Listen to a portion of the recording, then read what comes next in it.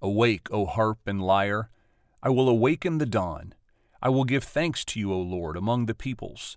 I will sing praises to you among the nations. For your steadfast love is great above the heavens. Your faithfulness reaches to the clouds. Psalm 108, verses 2 through 4. When I read through the Psalms 7 times a year, and when I selected these passages from the Psalms, I did not have a pattern or one kind of psalm I was looking for.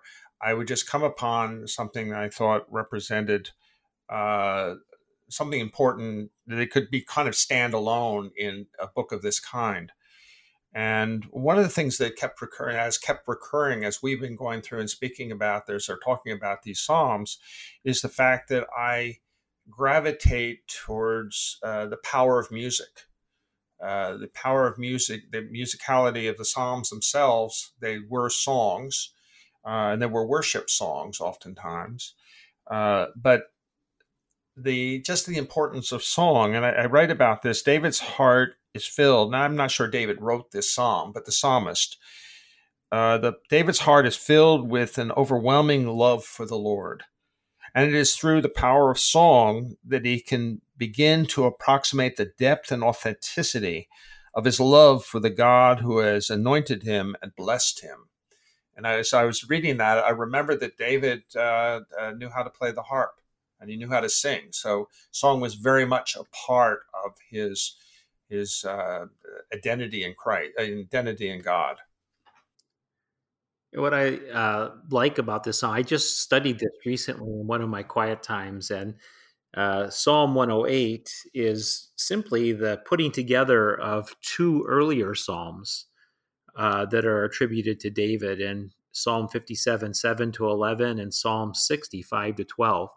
And the psalmist takes these two previous portions of Psalms and puts them together in one expression for a new declaration of worship. And the power of that, to me, is that God's word is not simply this uttered thing that was recitated to people and they wrote it down. It was the engagement of the personality and imagination with the hovering of the Holy Spirit over. And the psalmist repurposed certain psalms that he already knew and brings them in. And it's an invitation to us to repurpose these psalms, to make them a part of our prayer life and to make them a part of our worship. And we can identify certain ones that are songs that we sing in the church, but it would do us really well to go on a path of praying the psalms.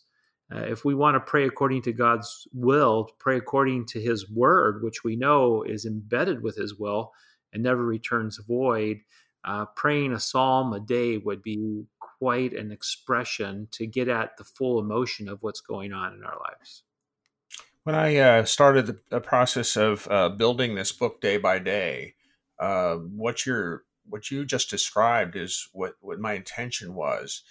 It wasn't that I wanted to put together a Bible study of some kind. I wanted people to greet the day in prayer through the Psalms. And I decided to do that using the social media device of Twitter. And what I found remarkable is that there was kind of an acceptance of what I was trying to get across, is that to begin the day in prayer is probably the most appropriate and wonderful way of beginning the day, not because you don't know what's going to happen, whether it's going to be a good day or a bad day, but because it is setting kind of your soul at rest in the Lord. And you realize, as I say in the title of the book that eventually happened, the Lord is my strength. I'm weak unto myself, but if I have any strength, it is through the power of the Holy Spirit and God resting in my heart. And so I turn to the song of the Psalms as a way of acknowledging that, of praising God for the life I have, and to implicitly ask him to keep my path straight, walking in his way rather than any other that might afford themselves to me. Amen. greet the day with a psalm and use that to greet your God as well. Amen.